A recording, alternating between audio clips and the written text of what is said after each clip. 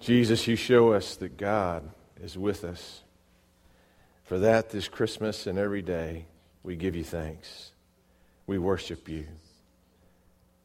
Christ of the cradle, Christ of the cross, Christ of this sweet communion we know today, we worship you.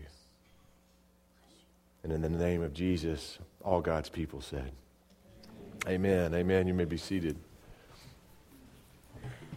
As we prepare ourselves for communion, I'm reminded of a story that was actually read over the radio this week. Cheryl put me onto it. She listens to the radio, Christian broadcasting, while she's working during the week. And she said, you just got to hear this story. His name was Al Andrews. And it was a kind of Christmas where God is with us didn't seem very real. God seemed very distant to him. And in fact, it was beyond just feeling distant. It was downright cynical, you know, the way he looked at everything that was happening that Christmas. And that cynicism started to gnaw away at his heart. And he got troubled. And whenever he's troubled, he always does the same thing. He walks.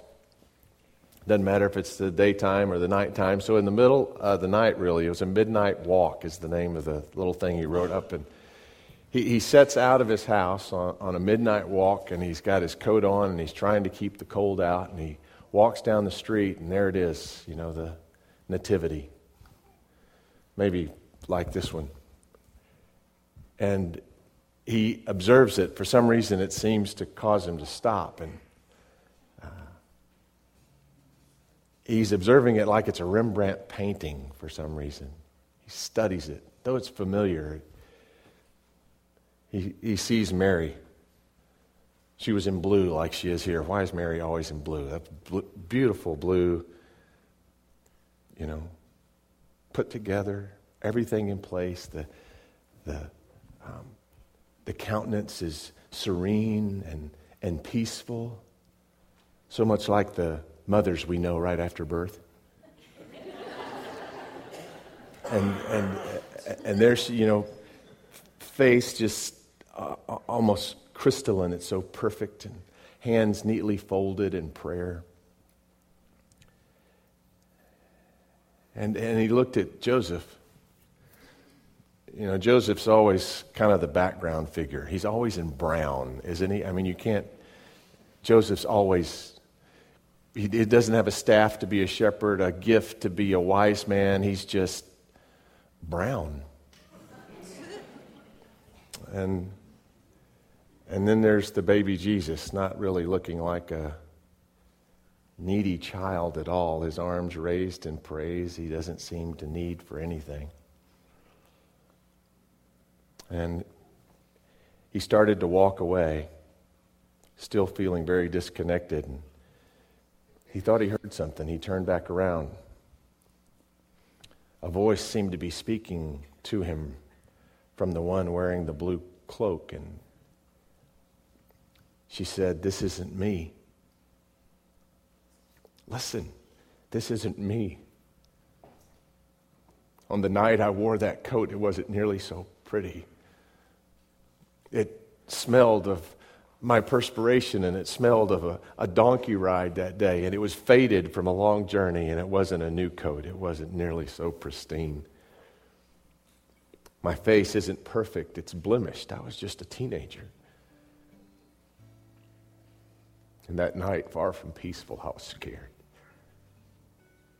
I was scared. I'd been told what was to happen, but it was my firstborn child. And my mom wasn't there. I'd never pictured this happening in a strange place like a stable. And that shook him, how real she was. And then a voice seemed to come forth from the figure in brown, the one that was always in the background. And he said, "This isn't me. Listen. Listen." I stood up for my family. Though it was difficult, I got them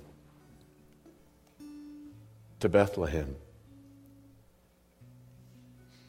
And I stand guard this night, not over just my family, but the greatest treasure that's ever been promised this earth. And far from being eyes that seem not to communicate anything, he said tonight, if you had been the innkeeper, you would have seen fire in those eyes.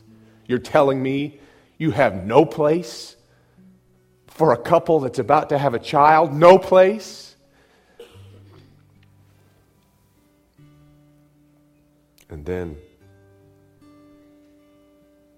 there was just this shrill cry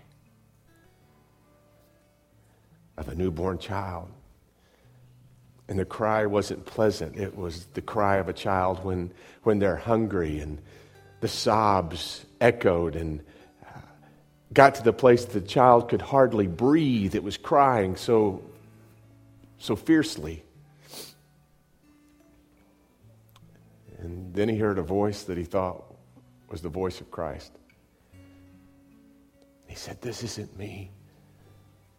I'm real. I came and I experienced want and need and hunger and pain, the joy of relationship and the difficulty of heartbreak.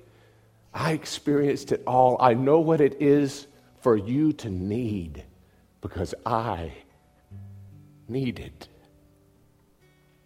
just like you."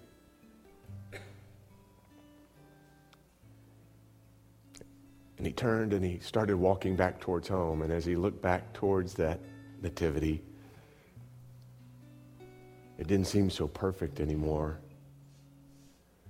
But even more powerfully, it seemed real. I pray that this Christmas, that reality breaks through again. That the Christ that came for us in the story is one who really came for us in history. He's here still. The God who promised he would come, came. And the Lord who came promised he would come again. And we live in that reality in between, where God is still with us by the power of the Holy Spirit. If that isn't real for you this morning, Emmanuel, God with me. I pray God will speak it so in your own heart, that you'll hear a voice, that you'll know a reassurance that's so deep that it touches you not just with tinsel, but with the real realities of him being with us and among us today. Because he came for you and for me. On the night that he gave himself up for us, Jesus took bread and he broke the bread and he gave it to his disciples. And he said, "Take and eat. This is the body which is broken for you, my body. Do this in remembrance of me." And likewise, after supper, Jesus took the cup and he gave thanks to you, our Father, and he gave it to his disciples. And he said, "Take and drink from this, all of you, for this is the cup of the new covenant, poured out for you, poured out for many. Do this as often as you drink it in remembrance of me." And so, Lord God, we pray that this Christmas we wouldn't just remember something from the past, but that reality that you gave this world would be remembered in us. That you'd make it real in the body of Christ this morning. That you'd speak that personal word that makes God with us real, right where we are in the realities and struggles of our own lives.